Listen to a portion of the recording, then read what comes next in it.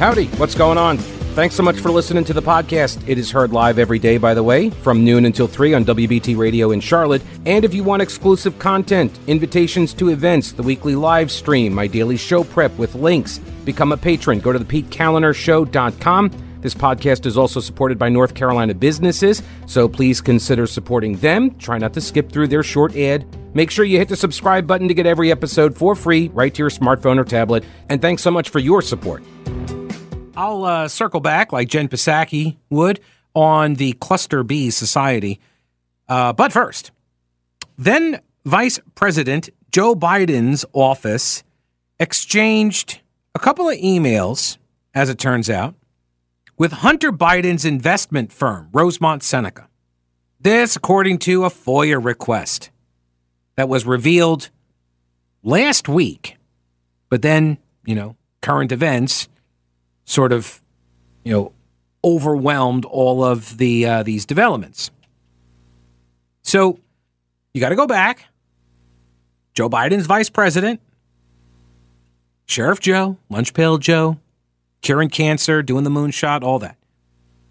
And apparently his office had exchanged some emails with Rosemont Seneca. And Rosemont Seneca is Hunter Biden's investment firm, which is totally not a shell company. Totally. And by a few emails, I mean 19,335 of them. So just, here or there, like, hey, yoga schedule, seating chart for the wedding, like Hillary's server. Remember, just a couple. It wasn't even a big deal. That's why she just wiped it with a cloth, The emails call into question President Biden's repeated claims that he never discussed business with his son. Former Hunter Biden business associate Devin Archer previously testified that then Vice President Biden joined at least 20 phone calls and or in-person meetings with Hunter's foreign business associates during their time working together at Rosemont Seneca. Devin Archer explained that access to the vice president served as the selling point of the Biden brand, quote unquote. That allowed he and Hunter several lucrative financial opportunities, including joining the board of Burisma. Right? So they're selling the Biden brand. And that's why they were able to hoodwink old Joe, who's now the leader of the free world and apparently is so easily deceived by his crackhead son. Okay, so no problem at all there. But yeah, so that's why Joe was joining the phone calls, meeting with all the foreign oligarchs and leaders and shady business people and stuff. He was just doing it to help out his son, but they never talked about any of it. That's what Joe Biden said, and that was a lie, obviously. We now know. At the time, Burisma's founder was being investigated by the Ukrainian prosecutor, a guy by the name of Viktor Shokin, and then Biden bragged later about getting Shokin fired. The Biden family and its business associates received millions of dollars from oligarchs in Russia and Kazakhstan and the Ukraine while Joe Biden was vice president. That's now been proven, according to the bank records that have been released by the House Oversight Committee. The committee says that it has identified more than $20 million in payments from foreign sources to the Biden family and their business associates. And those foreign sources include Russia, Kazakhstan, Ukraine, and China, and Romania. Again, no like freedom-loving Western allied countries here. You notice this. I always point this out because it just seems funny to me that it's always like these worst actors, right? It's like the murderer's row of foreign countries that Hunter is selling the access to. And why would that be important? It seems to me like those are countries that are trying to buy access because they're totally down with paying bribes, first off, right? Right? They have a legal system that's corrupt as all get out. And they're trying to rehabilitate or get some avenues, open at best, or they're trying to extort. They're trying to get compromat, right?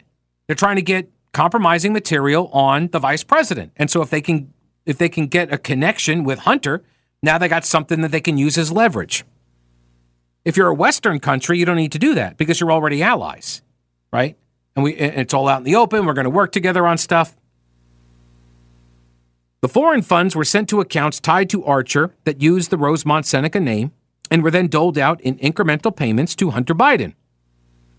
And the committee, the House Oversight Committee, says that this was done in an attempt to hide the source and the size of the payments, because of course it was.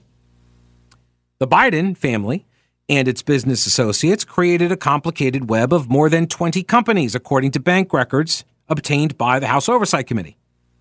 And GOP lawmakers on that committee say that this system was meant to conceal money received from foreign nationals. At least 9 Biden family members received payments.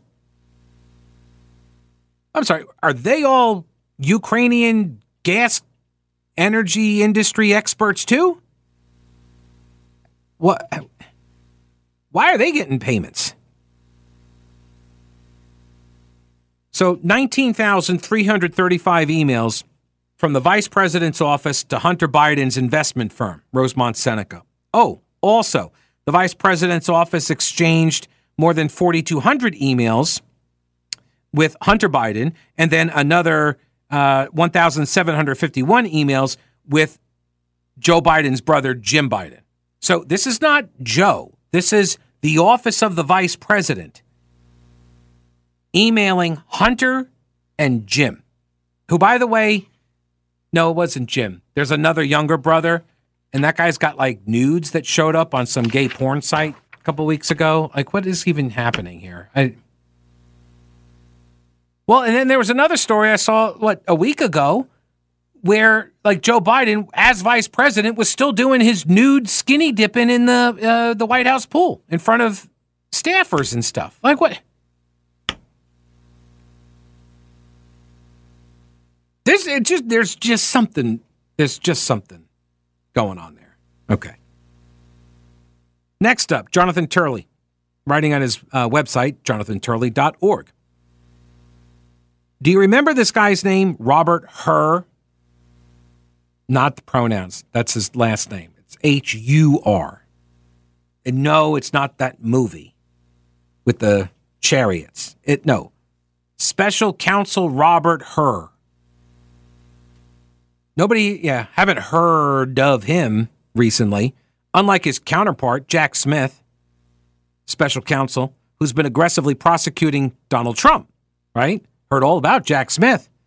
But what about Robert Hur, Bob Hur? He's virtually disappeared since his appointment to investigate Joe Biden. Hur surfaced to interview Biden over his possession, though, of classified documents, including some that go back to his time as a U.S. senator, which he wasn't allowed to take. Just for the record on that, like, you don't get to take those documents as a senator or the vice president. So, I mean, this is even worse because at least Trump wasn't a politician, right? So he just became president, and then he got a whole bunch of like top secret stuff, and he sees it all, and I have I have my Presidential Records Act, and so I can keep some of this stuff, and like there's no doubt that Trump could not have taken any of these documents before he was president, right? But Joe Biden did. He took a lot of them before he was president. He's been there for a long, long time. And this is going to be a problem.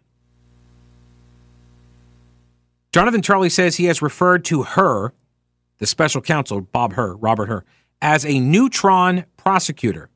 A neutron prosecutor. That's a special counsel with no possible charge. Good one, Turley.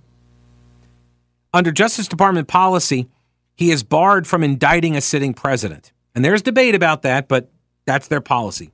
If that's not enough of a problem, Hur may have growing evidence that accounts offered by the White House over the discovery of the documents are also false. The new evidence could prove transformative not only for the criminal, but the impeachment investigation of the president. Because the account that has been given by Biden, who says he had no knowledge and no involvement in the removal or the use of the documents, like, no, he said he didn't have any idea. The most glaring problem is that after they were removed at the end of his term as vice president, the documents repeatedly were moved to other locations and then divided up. Some were found at the Penn Center office used by Biden in D.C. Others were found in his garage. others still in his library. Right? So if he's saying that he had no knowledge or involvement in the removal or the use of the documents, why are they getting moved around and why are they getting divvied up? That indicates some sort of a sorting process, a review process occurring. Oh, but there's another piece of information that might be even more problematic. Hey, so real quick, hurricane season is here, and this is your reminder to check your emergency supplies. You should have a 3-day supply of food, water, and medicines, minimum. And Carolina Readiness Supply can help you get started or expand your supply. Food, water purifiers, lighting, tools, first aid kits, instructional materials, camping and hiking supplies too, because being prepared is just smart. Carolina Readiness Supply has 2,000 square feet of supplies and educational materials that you can use for any kind of emergency. Whether you're an experienced prepper or you have no clue what you're doing, or maybe you're somewhere in between, Carolina Readiness Supply can help you. In Waynesville and always at carolinareadiness.com. Veteran-owned Carolina Readiness Supply. Will you be ready when the lights go out? This piece by Jonathan Turley at his website, right, there are, there's the special counsel, Robert Hur, and they got all these emails, the 19,000 emails between Hunter Biden and his dad's office when his dad was vice president, but also his dad had all the classified documents at his home, in the Corvette, or in the garage, really, in the office, right, at the Penn office, whatever. So they're all over the place. So they've been splitting them up, and that indicates that people have been laying eyes on these documents for a long time, whereas Joe said he didn't know where I had no idea. I didn't know where they were. I didn't know I had them. As soon as we found them, we turned them over. This is even more problematic. The White House and Joe Biden's lawyers, they have said that as soon as the documents were discovered at the office in Washington, D.C., at the Penn Center, they notified the National Archives. And a lot of people were asking, well, why didn't you call the FBI? But the White House has at least maintained that, unlike Trump, they took immediate action to notify authorities. We're better than Trump. We told, as soon as we saw them, we let everybody know. But it now appears that's not true. One of the closest aides to Biden and a close friend to Hunter Biden is a woman by the name of Annie Tomasini. And aside from having a name that's very fun to pronounce, she referred to Hunter as her brother. I mean, not like incestuously or anything, but like they're just really close friends. Tomasini was once a senior aide to Joe Biden. And according to the Oversight Committee, she inspected the classified material on March 18th, 2021, 2 months after Joe Biden took office, nearly 20 months before they were said to have been found. Oops. The committee now alleges that the White House omitted months of communications, planning, and coordinating among multiple White House officials. Do you remember when Trump got busted? And then all of a sudden, it was like, oh, Mike Pence has some papers. Who else? Was Lindsey Graham? Somebody, I forget. Like all of a sudden, all these people were like, oh, I got papers. Obama had some papers. And then Biden had some papers. They threw it out. And they were just dropping. Like people were dropping papers all over the place, remember? Well, the Biden camp apparently knew this. And I wonder if they were like, hey, you know what? Get your bad news out right now. If true, the evidence demolishes the timeline maintained by the Biden team. That could have an immediate impact on both the criminal and impeachment investigations. The timeline has been a critical distinction drawn by the White House when trying to differentiate their matter from Trump's indictment, right? We're better than Donald Trump. We let you know. We let the government know immediately. We looked for the. We would just to be safe. We checked everything, and that's when we found the papers in the office, and then the papers in the garage, and then the papers in that other office at the house, and then we turned them all over. But we came clean. We're better than Trump, except no, actually, you weren't. You knew about it like a year before, at least. I'm not so sure, but I think, I'm just spitballing here, I think that the American public might be catching wise to the Bidens. I think so. I think I think there may be some people who now view the Bidens as maybe just a teensy-weensy bit corrupt. And I only say that because the Associated Press put out a poll, and then it came back. And they asked people whether Joe Biden did anything wrong in his dealings with Hunter and his many foreign business partners. And to the surprise of few, maybe, the results were rather one-sided. Jazz Shaw at hotair.com says more than 2/3 of respondents believe that Joe Biden either engaged in illegal activity or, at a minimum, behaved unethically. Right? So 35%, it's basically thirds. 35% of U.S. adults believe the president did something illegal. 33% say, yeah, probably unethical, but not illegal. And then 30% say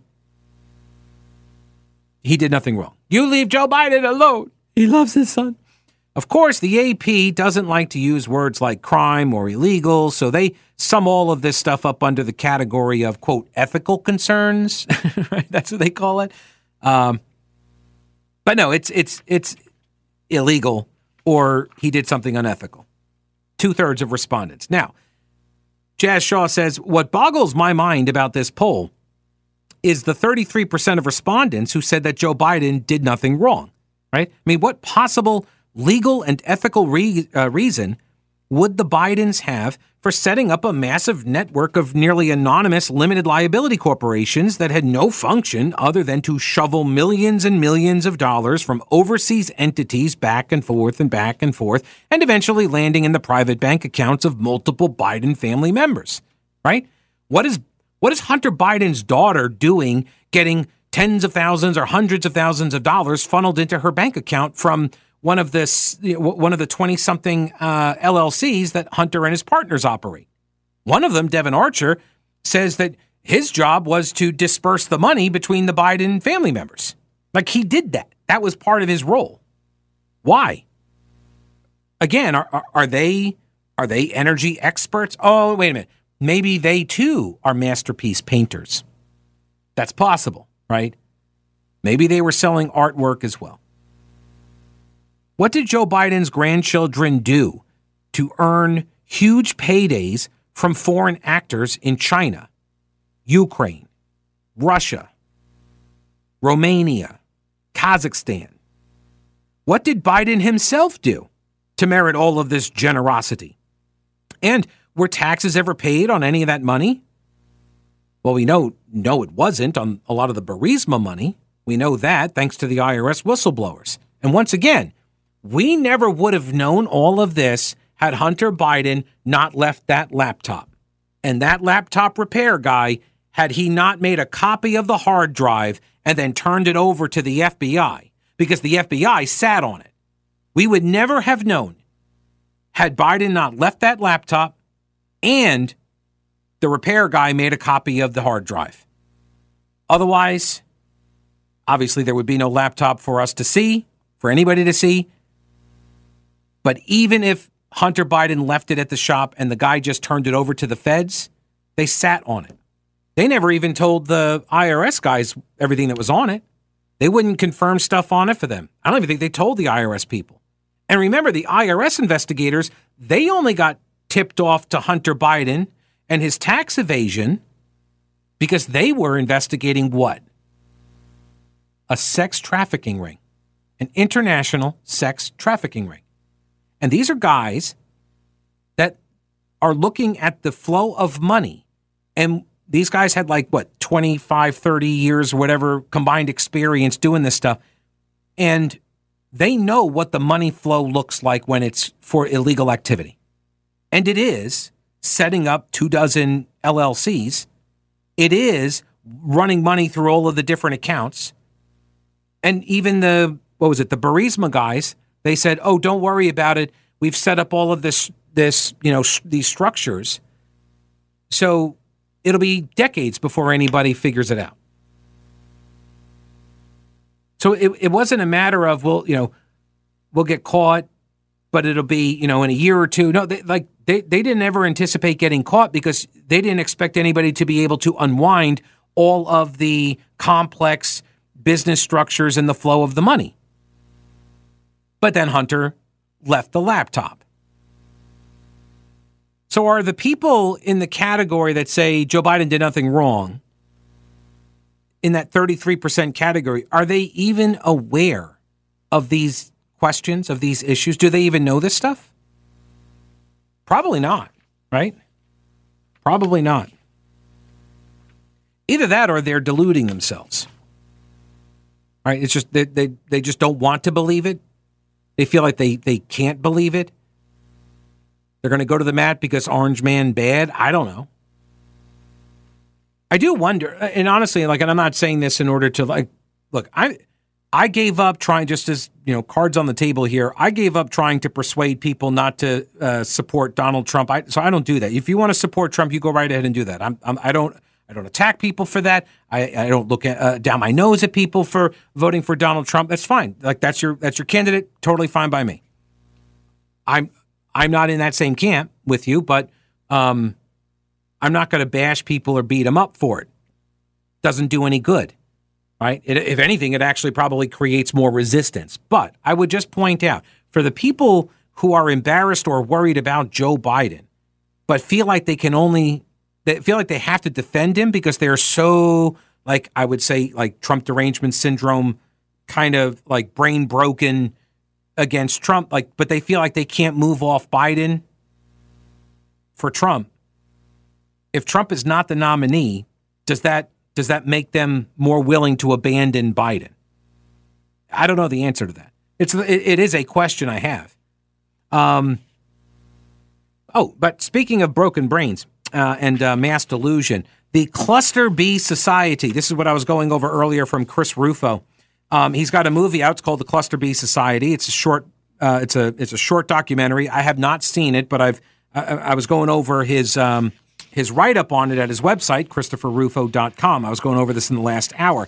And psychologists have captured, he calls, the spirit of the modern culture in 4 specific psychopathologies that are individual. So you can have one of these or 2 of these, whatever. But when you group them together, they're called the Cluster B personality disorders: the narcissist, the borderline, the histrionic, and the antisocial.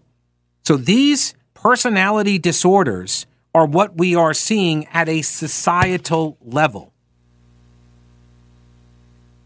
And one psychologist, Andres Lobachewski, calls it a pathocracy, or rule by psychological dysfunction.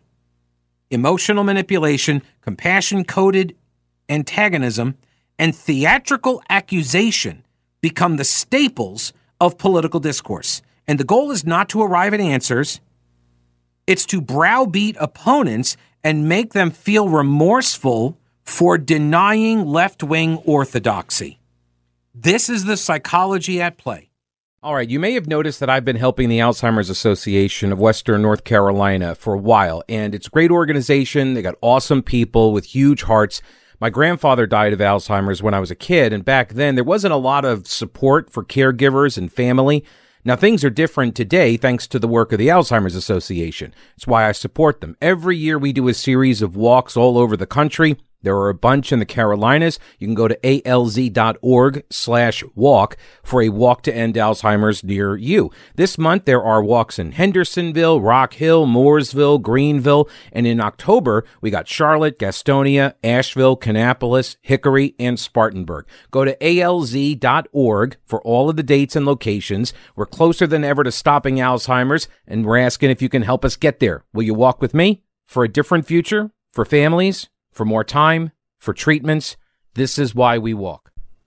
Alrighty, so Christopher Rufo is the fellow that has now premiered a short film called The Cluster B Society, and he reveals how a strange new pattern of psychopathologies has deranged our institutions and plunged our public life into hysteria, narcissism, and moral theatrics, all in the name of care.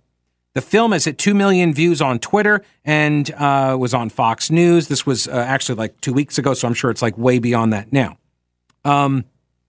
There's a fellow named Graham Cunningham who commented on the movie and said, "When you once you are encouraged to view yourself as axiomatically personally blameless, the next step is to look for somebody or something else to blame for each and every one of your discontents. Recast your wonderful self as a victim and then ask who needs to be canceled." Right? This is exactly what I've been talking about with the tendency for interpersonal victimhood. Once you start thinking like this, you always think like this.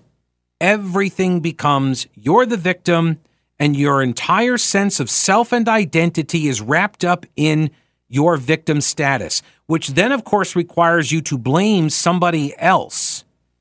And what the studies show is that when people engage in this kind of behavior, they can't break free of the cycle, and they become less empathetic to other people.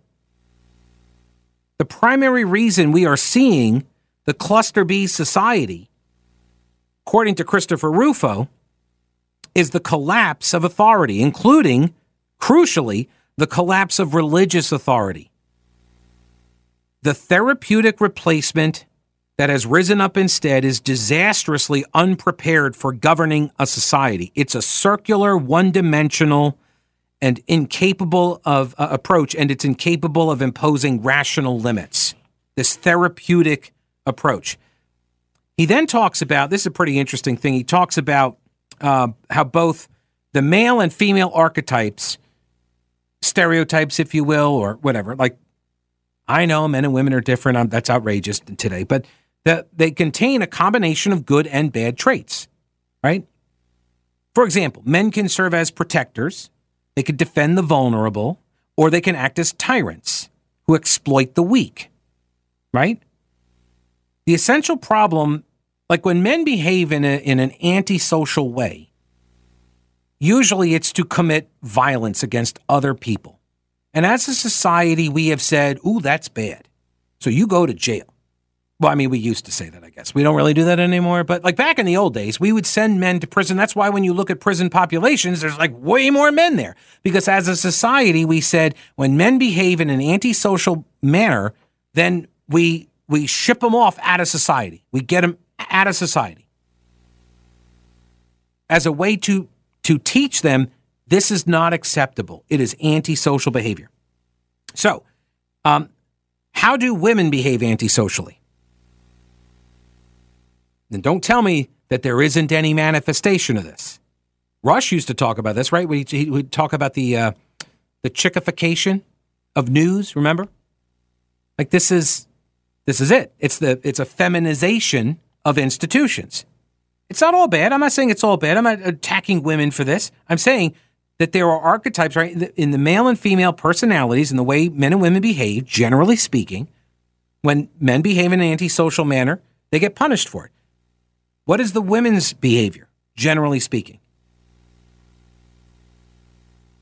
Have you been on social media?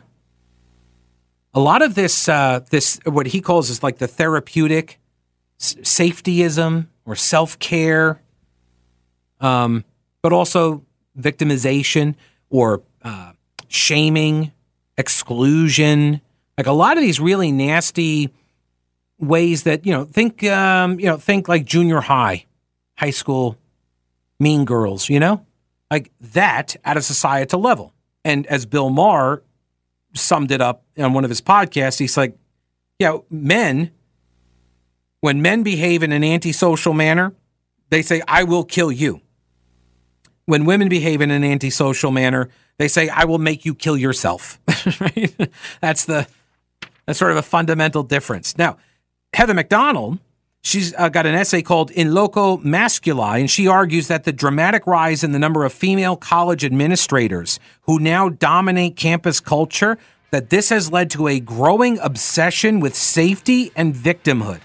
And rather than prioritize academic achievement and substantive debate, administrators have elevated nebulous, therapeutic concepts like trauma, white fragility, systemic injustice. And she says when students claim to be felled by ideas that they disagree with, the feminized bureaucracy does not tell them to grow up and get a grip. It validates their self-pity.